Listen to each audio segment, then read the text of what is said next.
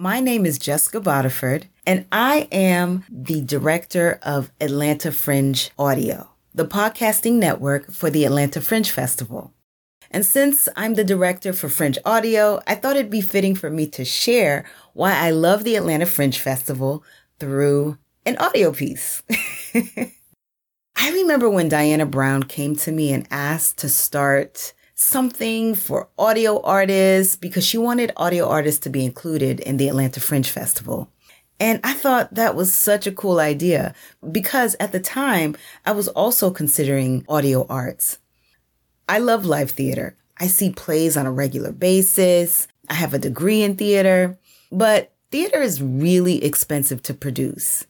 Audio gives artists a more cost-effective way of sharing their work.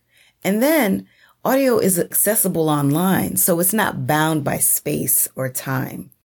I'm a podcast producer, and I work for companies that tell me when to do things, how to do things. I don't have as much opportunity to be as creative as I want to be. But with Fringe Audio, artists can play.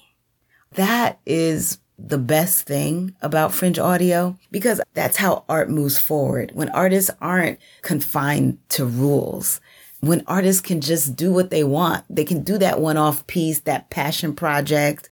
Another thing that we've incorporated into Fringe Audio recently is the Critics' Choice Award, where we recognize excellence in podcasting. Over the years, podcasting has really grown in sophistication, and we've seen that reflected in the Fringe Audio artists' work. And so we just want to be like, hey, we see what you're doing. We see the effort that you put in. And so these are the reasons why I love Fringe Audio, and these are the reasons why I love the Atlanta Fringe Festival.